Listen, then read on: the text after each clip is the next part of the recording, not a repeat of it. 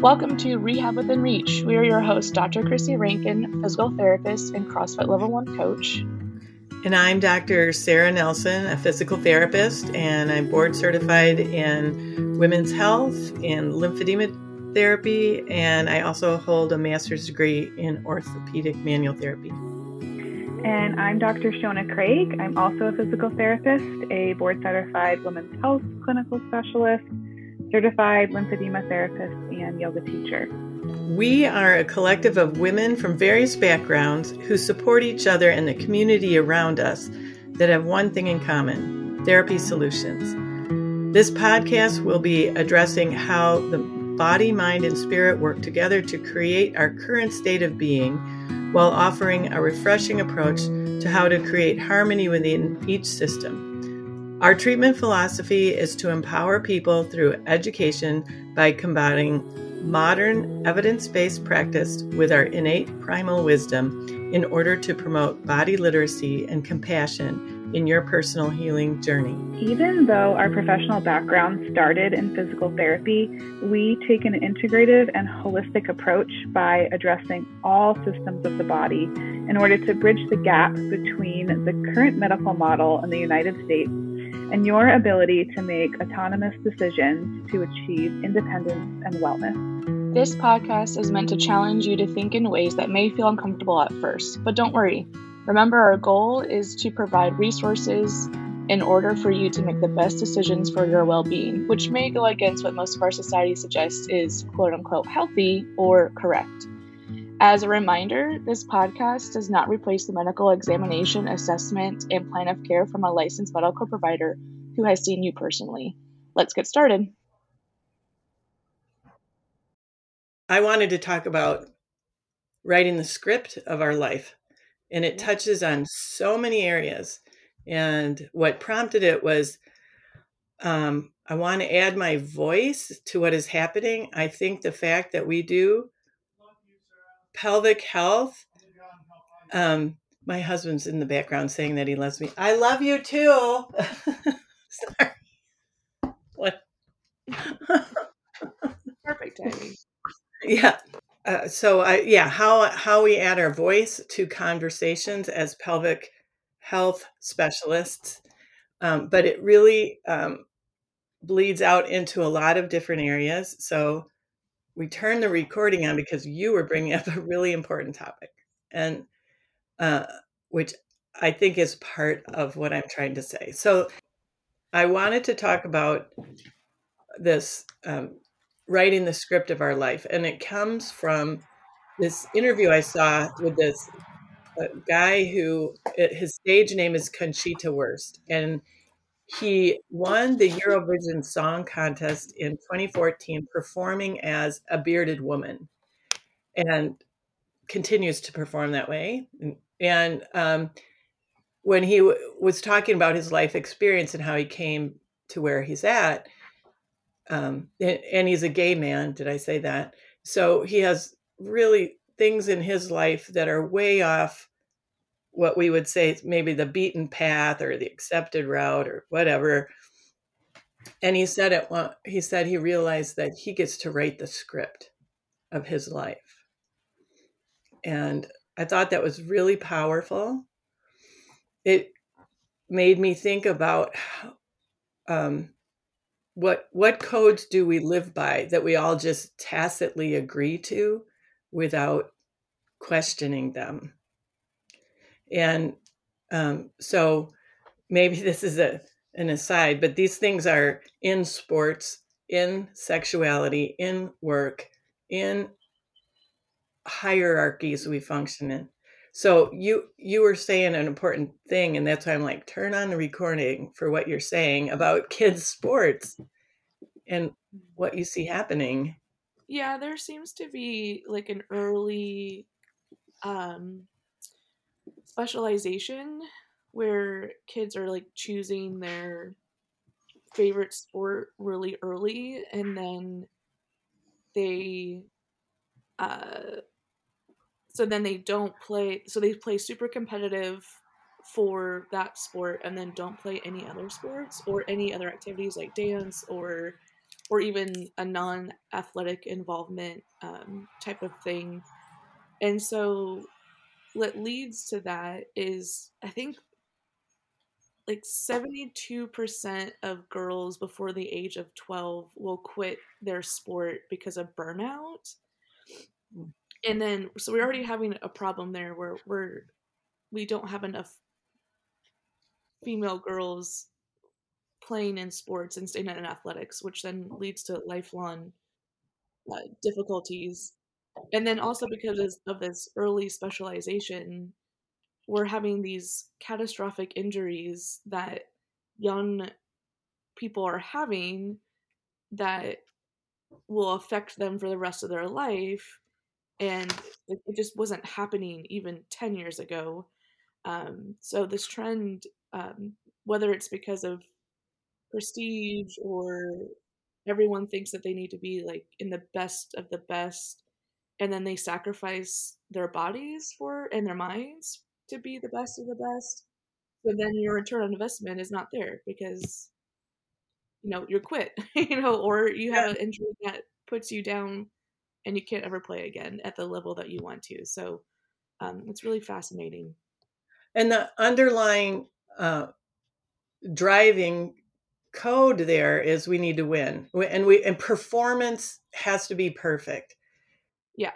And I think it's like both in like the players and the coaches. Like, coaches are in theory adults who have leadership skills, and maybe there's unfortunate some validation concerns potentially because these coaches are wanting to have the best of the best and will subconsciously sacrifice anything in order to have that prestige. And I also think we live in a culture, obviously, that pushes success and productivity over people.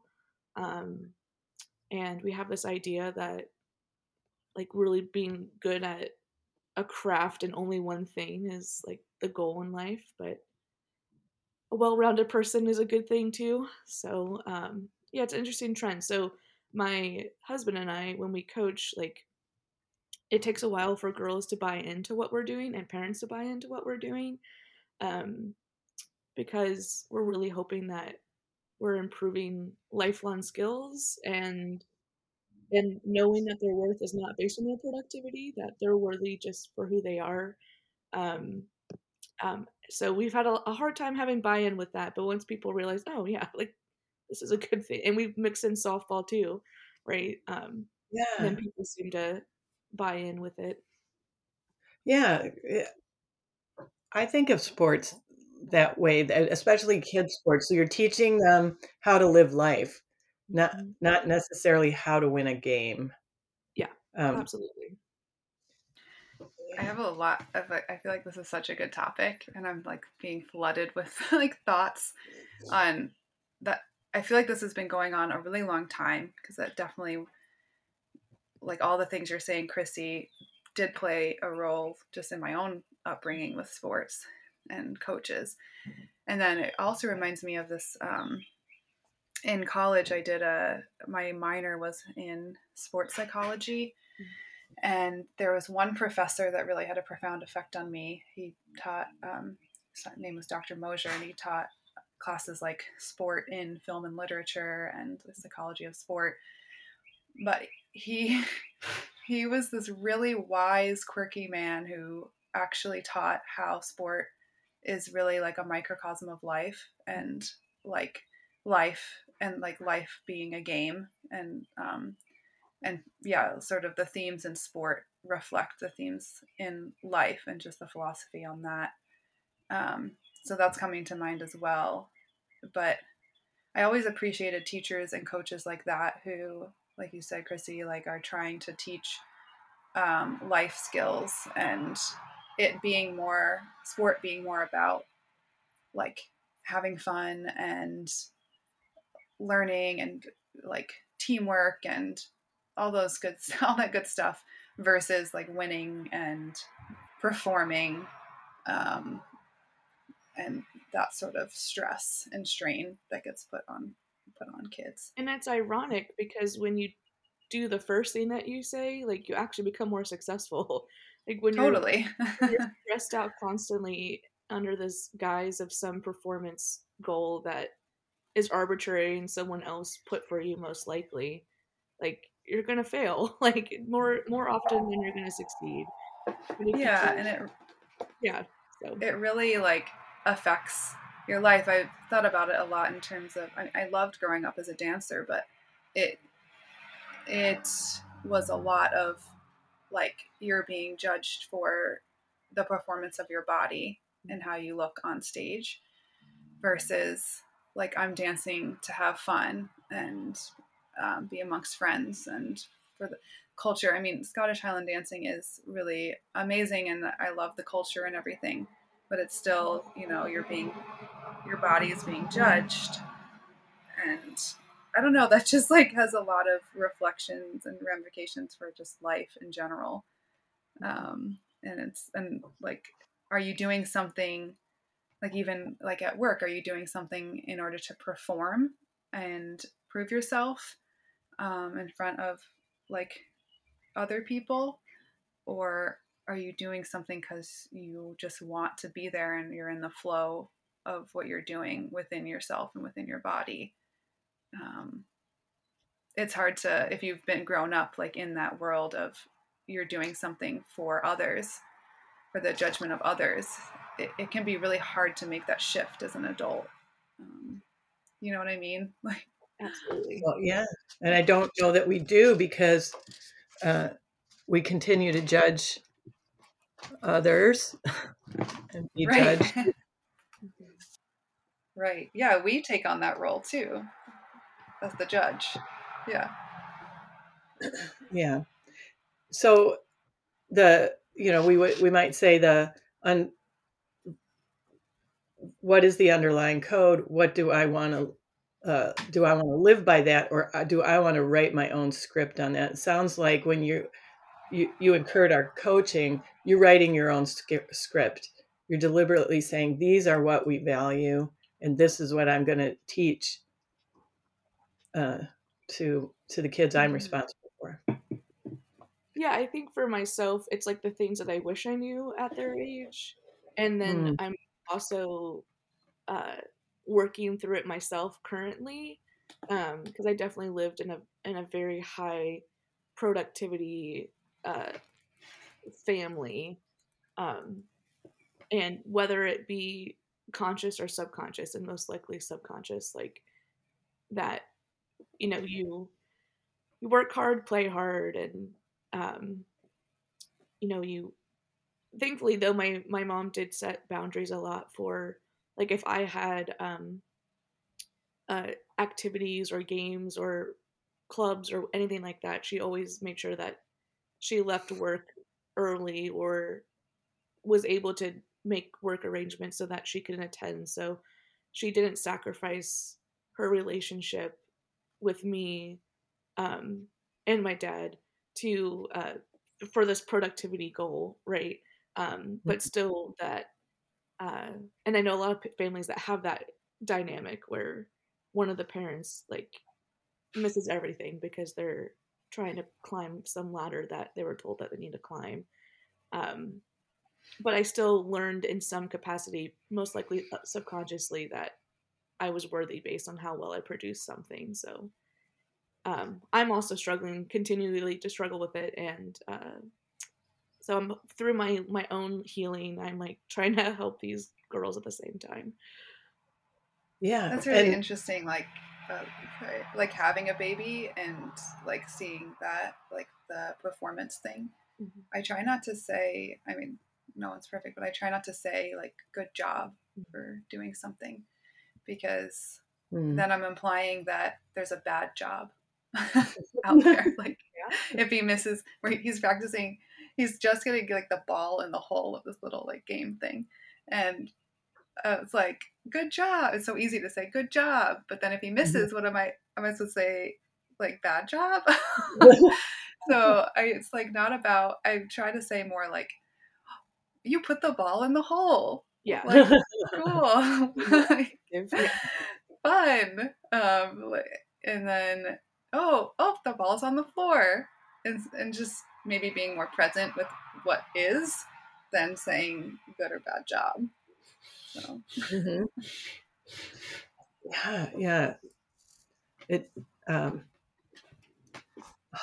there is so much to it. So the work aspect is the you're kind of touching on the codes we live by for work. And at Therapy Solutions, I strive to set up a place where there's space in work where you can touch into your own self.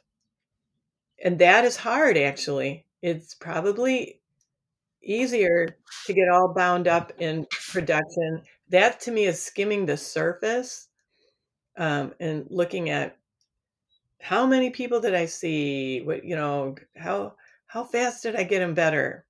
Mm-hmm. Right. That my first job, with outpatient orthopedics, that's definitely one where the insurance company is pressed to get them through quick. And, we deliberately take on populations that require time, and progress is slow, oftentimes.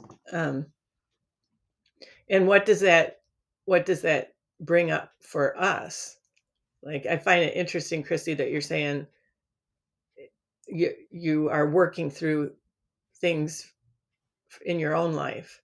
Mm-hmm. And I wonder how much it is because we have a work environment that gives space for that. I don't know. Yeah, and then lots of growth in general, and therapy, mental health counseling that I've been through to help the process. And my my husband and I have been like in this healing environment right now where there might be a little bit more emotions between each other, and a little bit more like different emotions than what we were used to with each other. But it's allowing that growth, and even like productivity within a relationship like has been coming up, and how can we make sure that we are agreeing that we should not be as productive, and we don't have to be as productive outside a relationship. And so that same concept is being headbutted in our own relationship too. So it's interesting that how they show up in different places. Yeah. And I think the script that I want to write is that life is about a soul's journey of deepening connection, heart opening, and then whatever I do, it's to expand that experience, and that's counter to the current script of our society. Mm-hmm. And that you can't live in a imaginary Disneyland. No, we have to operate in the world too, and that's the rub. How do we do that? So I feel like, for women and sexuality,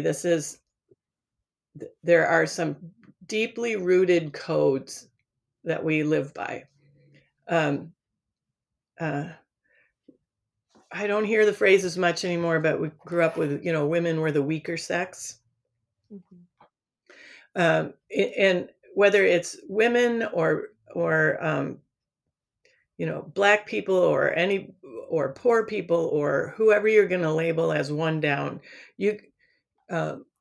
when I went to the African American Museum, I was so struck. You go down to the basement, and this is in the Smithsonian. It's 4 stories into the ground, and it starts out with the history of Africa and the Americas. And you see that Africa was a thriving culture, and it was some people deciding that they wanted to grow sugar, as a matter of fact, and started enslaving people from Africa. And then that history is just horrendous. And that is the first time in human history where people were enslaved, not just for a period of time, but were enslaved because of the color of their skin and generationally, and seen as less than, not even seen as human. And that our current way of doing business is based on someone has to be one down and not paid for the effort that they do. And so, although we did away with slavery, look at the fight we have over minimum wage, or the income inequality right now that is just pressing in on people because of this mindset. I'm like, how do we rise above it? And it includes subjugating women.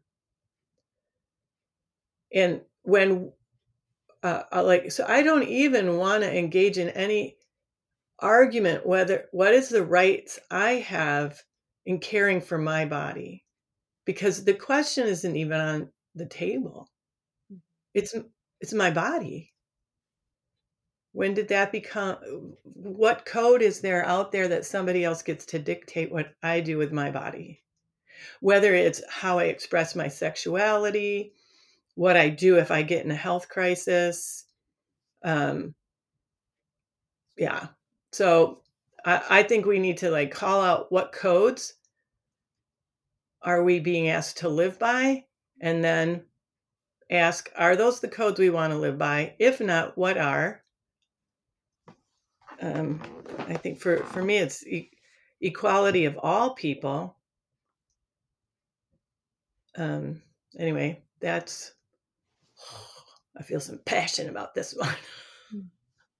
I think what we've learned a lot in the past 2 years is that there are systems set up to continue that oppression, and that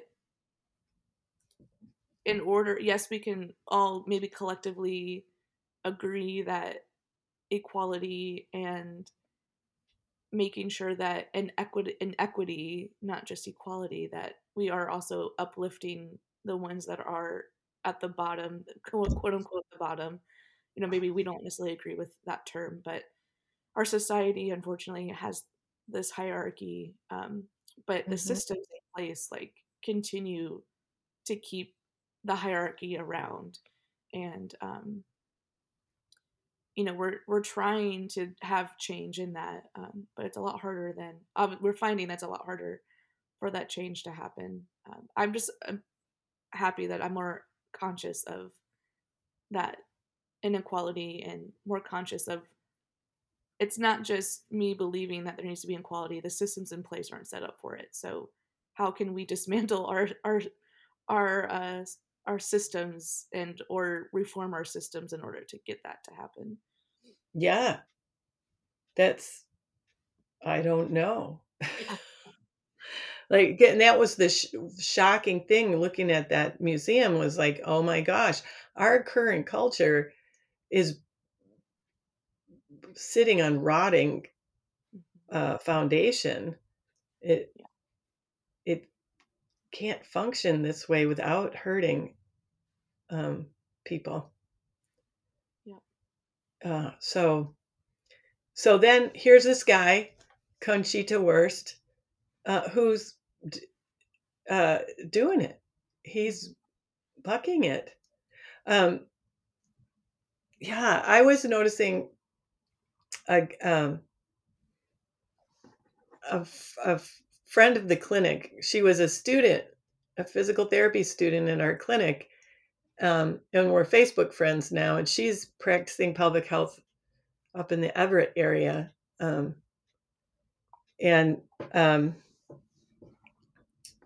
Anyway, she's raising 2 kids now with her husband, and I can see from the pictures that they are deliberately raising these kids to not, removing the gender things that you do, like put girls in frilly things with bows, and put boys in boyish looking things, I guess, just to help, like, to live free of the constraints of identifying by your sexuality. Makes me wonder, like, where these constraints come from and why they perpetuate. Like, the same thing happened to me. I bought something before the birth that was pink, and this person was like, "Wait, what if it's a boy?" And I was like, "Boys can wear pink." They just were like, oh, "Okay, that's weird." I'm like, "What?" I was surprised because I don't like to really live in those gender norms either, and um, but it's like, where did that come from? Like, was that somebody told them at some point that it wasn't okay for boys to wear pink? But then I realized back in the day, like at some point, I think boys did wear pink and girls wore blue because red is a more masculine color. Yang, the sun, like it's red is masculine and blue is more yin, feminine. So like baby girls would wear light blue and baby boys would wear light red or pink. And I don't remember the exact story, but at some point it got switched. So it's really just like a construct of our minds that boys Yeah. wear blue and girls wear pink. And And it actually doesn't really make sense in terms of nature. So and men used to wear wigs and makeup and high heels yep. and Yep. prettier clothes. And it's just a And in decision. nature, the male birds are the ones that do the dance and are like Yeah. colorful and to attract the mate. So it is, yeah, it's just funny. I mean, it's not funny when it becomes like oppressive in society, but it's like, where do we get these ideas and why do we hold so fast to them? It's like there's some kind of fear that like if you go against the norm or what's safe, it's like, oh, it's risky. Like, and Mhm. I don't know why people want to tell other people that they should or shouldn't do something. It's like I Yeah. don't really understand where that fear comes from. Actually, I should say the name of this therapist. Her name's Katie McGee, and she has B3 physical therapy. And maybe we should like have her come on as a guest interviewer because she is targeting the LGBTQ community for her practice. And I bet I just love what she's doing. I think she'd have a lot to say on this topic. But we can write the script, and if we see this where we're living by boys have to wear blue and girls have to wear pink, where we can just like stop participating in that. I think it's interesting too, like what we're finding out is that for some reason the people who are the ones who are oppressed or are marginalized are the ones that have to take the risk of their safety and well-being in order to flip the script or in order to write the script to allow more equity to happen. Yeah, And it's really terrifying that, a trans person or a person of color or a gay or lesbian person or an immigrant has to do all the hard work and put themselves in danger essentially in order to let white people be okay and white and rich people to be okay with not living in a box anymore. And how terrifying is that too, that the people who have less are the ones that have to have that job, and it's not yeah, it's not fair. yeah. There's a lot of bravery in that. Mm-hmm. Um, And usually at the cost of sometimes their life, and that's horrible. yeah, there's a lot of things that were on the table today that just make me want to pause and give a moment of silence, and that's one of them right there is their bravery, and even at the loss of life. just to be them, just to be their own self. Yep. Like, why did we ever buy into that there was only two forms of sexual expression, male or female? It's just, the more you think about it, the more ridiculous it seems. And it's, well, I mean, if you want to get cynical, I have my biases of like religion, just because I understand in many religions how oppressive the religion itself is with its followers.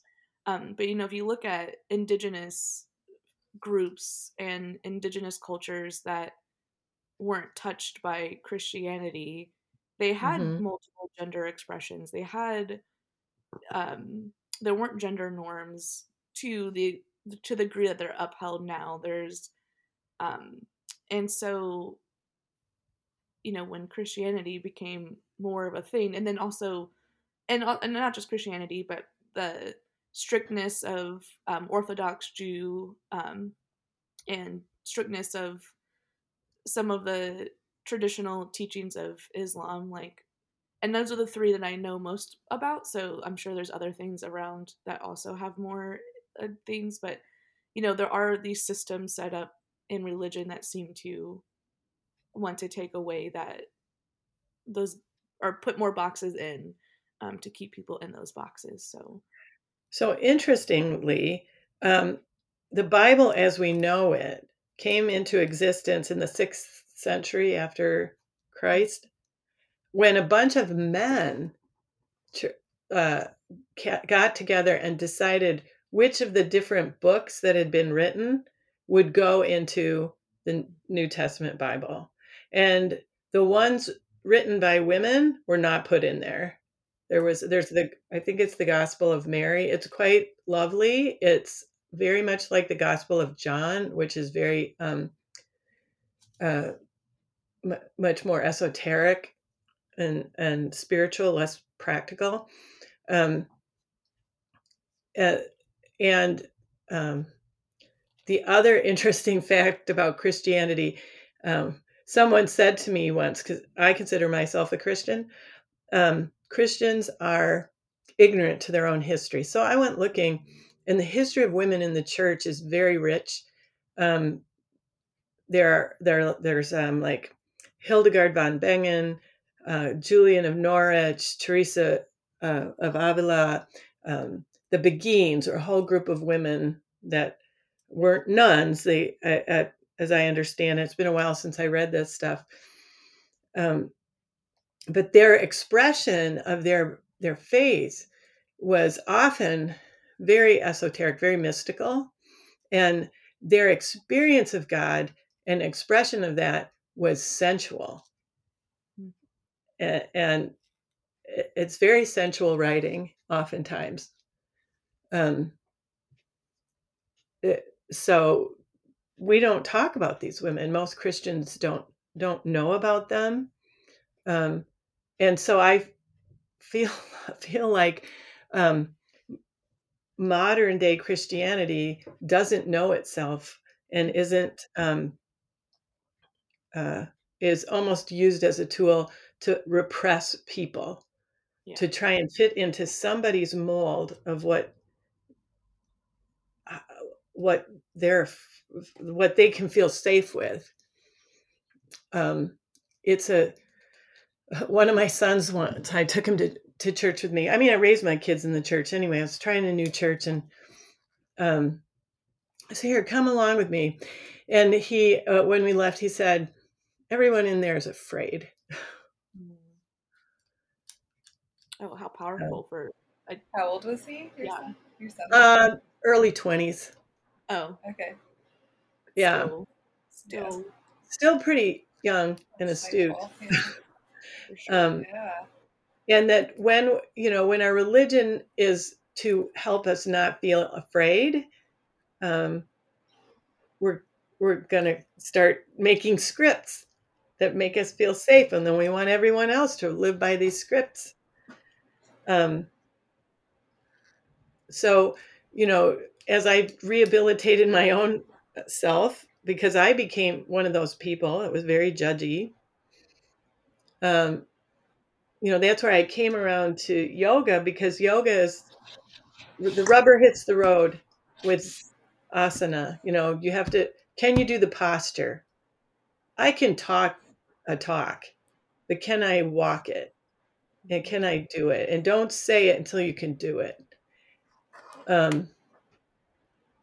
That's why I ended up at yoga. I was gonna say, I think that you said the fear aspect, I think, is really powerful, and I've always just tried to follow philosophy, religions, or spirituality practices that promote love and freedom. And whenever I get that inkling of judgment and fear, I think, okay, I steer away from that path and go more towards the freedom and love, which I think is what religion is based on originally. Mm-hmm. Just somewhere along the way, it got Yeah. more fear. A lot of religions are more fear based. And interestingly, when I went through AA, when it was said, there's a lot of little pearls when you sit around the tables at AA. One of the pearls was alcoholism is a fear disease. And you look at what's happening with alcohol consumption in the United States. We now have exceeded Europe for alcohol consumption. Wow. So we have a culture that's numbing itself out because the codes we're living by are not livable. If you're always in fear of your value is how much you can produce, and especially in an economy that's doing what ours is doing right now with inflation and threat of war and violence, you're going to be afraid. Yeah, if you're always fearing that you can't be yourself, and then you live your life like making decisions that aren't based on like what you believe is true in your heart, and only living a life where you feel like you're being judged, or doing things because other people think you should do it this way, then I do feel like then you're just going to totally lose yourself, and then feel like who am I, and then want to escape the reality that's been created in that way. Yeah. So it makes sense to me what you're saying. Yeah. Alcoholism is a fear disease. You're wanting to escape something because you're not living your that's what it seems like, because if you're not living your true authentic self, then you get lost. And if we really would live authentically, like who is the beautiful divinity that I am? And that's what I was going to say. So yoga classes in the US anyway, we like to finish with namaste, which means the divine in me sees and acknowledges the divine in you. And it, isn't it? And like that, I love to say that, not the namaste as much as that other statement, the divine in me sees and acknowledges the divine in you. And that I live from that space where I'm looking not at your faults, but at your beauty, at what lovely, unique thing you're going to bring in the world when I give you space to be yourself. So I feel like my code, I hope, is kindness and respect, and that I can measure things like by their appropriateness. Is that the right word? Is it kind? If it's not kind, it probably needs to be adjusted. It is not kind to take someone when they're down and in a really tight bind, like an unwanted pregnancy, and say, I get to say what happens to you, instead of acknowledging the tragedy of the situation, the untenableness of it, and helping that person through, which I had thought that we had come to, for the people who believe that abortion shouldn't happen. They had wonderful centers to support women through that process. I don't need to be mandated by law when it comes to health, for goodness sake. Yeah. And in fact, when we allow people to operate from that space, person to person, helping each other out, we have fewer abortions. And yeah, all the things, isn't it like the research shows that all the things that we don't do is what actually reduces abortions, not banning abortions. Yeah, right. That's like the war on drugs, right? So we have more drugs. I guess we leave people with what's the script you want to write of your life, and are you brave enough to live it? Because I guess are you compassionate enough to let others live their life? Yeah. And not judge. It's hard too at times, like when I'm like hearing, and this is even for myself, like difficult. And obviously, like when it comes to abortion, I'm a big pro-choice, like you do what you want with your body. And it's hard to use that same concept and then place it in the context of the pandemic that we have been in, and how, I understand that we should also extend my body, my choice to things outside of abortion, including, the COVID vaccine and the mandates that we had and mask wearing. And at what point, like, am I able to say your actions could potentially kill me or someone that I love, or have a long disease that occurs after an infection?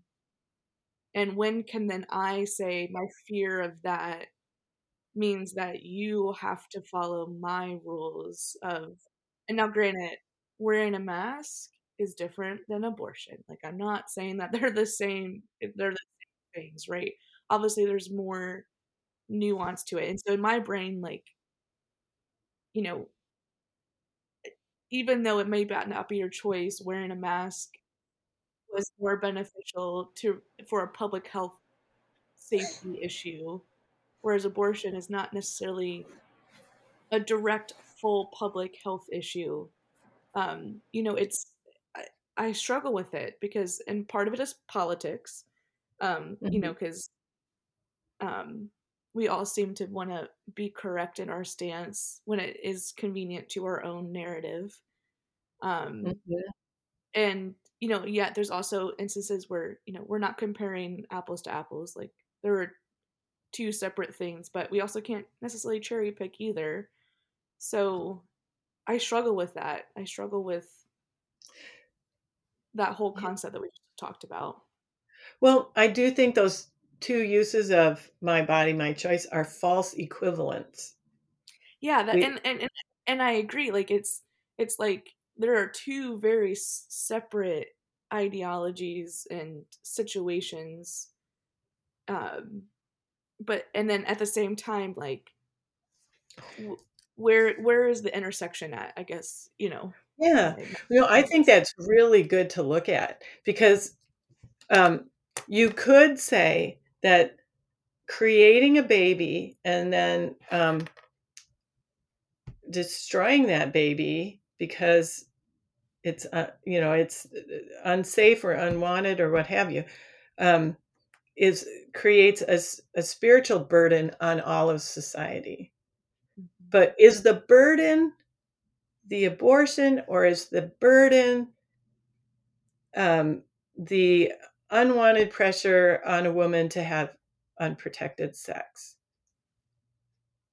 Where is that coming from? And there's probably multiple layers that it could be coming from, and that we acknowledge the sanctity of life and how we handle that. Does it need to be a legal matter of legal illegal, or do we let us take each other as individuals and help through a crisis? And that help might need to come in the form of ending a pregnancy, carrying a pregnancy to term, helping them find someone to adopt, helping them raise that baby, or protecting women from abuse, making it so heinous to force someone on someone else sexually that it just, we don't let that happen. And then with the pandemic, that's a group activity that's very visual in its effect, physical. Like, so if I'm saying there's a spiritual impact that affects everyone in the world of sanctity of life, there's a physical impact on the pandemic. And so then on the pandemic side, we see physically what could be happening spiritually in the other realm. So on the physical level here, we got to look out for each other. I frankly, I appreciate the freedom to choose to not be in a group, or to be in a group, to wear a mask, to stand 6 feet apart, to try to get together. I wish I hope that we can be more accepting of each other. It's a heavy topic. Mm-hmm. And like you said, it's multi-layered, and Mm-hmm. I mean, yes, like reproductive rights,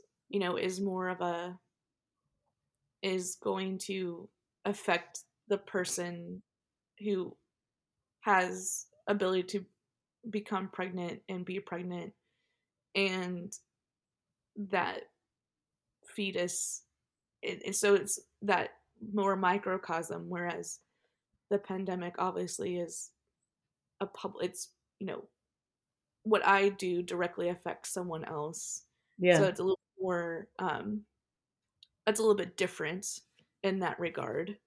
And then I'm watching all the long COVID, and like I see somebody who got it in July 2020, and health steadily declining over time.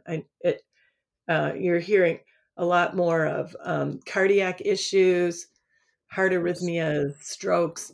It's like, I don't want this. So I'm going to do my best to minimize my risk of these newer variants are highly contagious.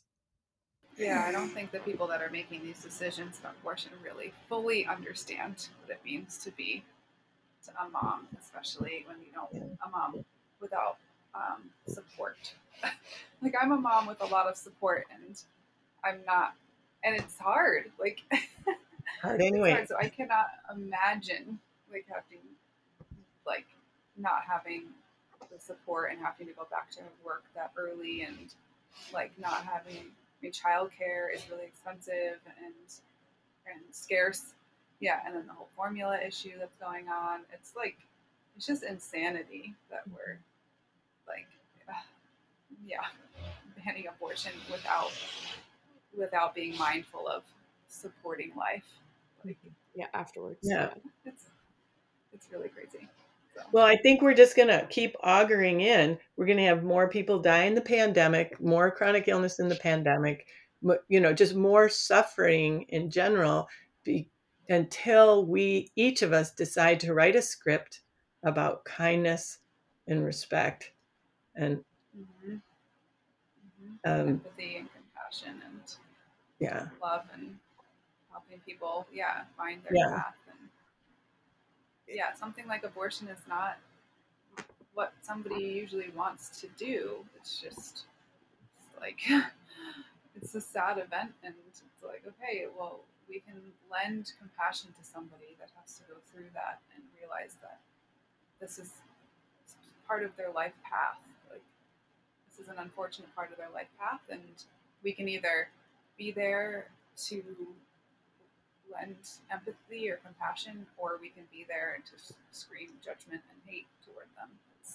It's like your choice of how you want to treat this person. And I mean, it's like we all learn the golden rule. Like, how do you want to treat somebody that, you know, the way you want to be treated? It's that simple, but we forget that along the way. And I guess people would say, there's some that would say we have our head in the clouds, that like, join me with your head with the head in the cloud then, because life is full of tragedies.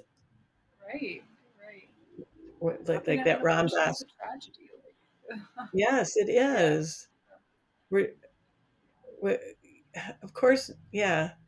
No one wants to hurt another. We're all just walking each other home, right? Ram Dass. Yeah. I love one of my favorite sayings.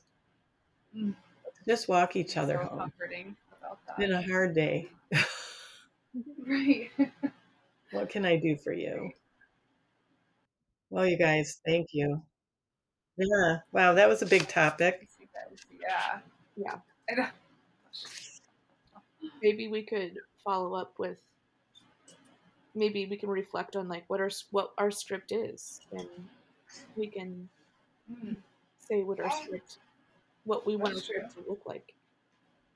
And just maybe some of the challenges we've personally come across with maybe not following the norm, like the normal script. Yeah. Thank you so much for listening to this episode. Our group tends to have these fantastic discussions, and we always ask ourselves why we haven't recorded any of them. And now here we are. If you are interested in more content, we'll be releasing new episodes every other Monday. You can also check us out on Facebook, Instagram, and YouTube by searching Therapy Solutions PLLC. That PLLC is super important.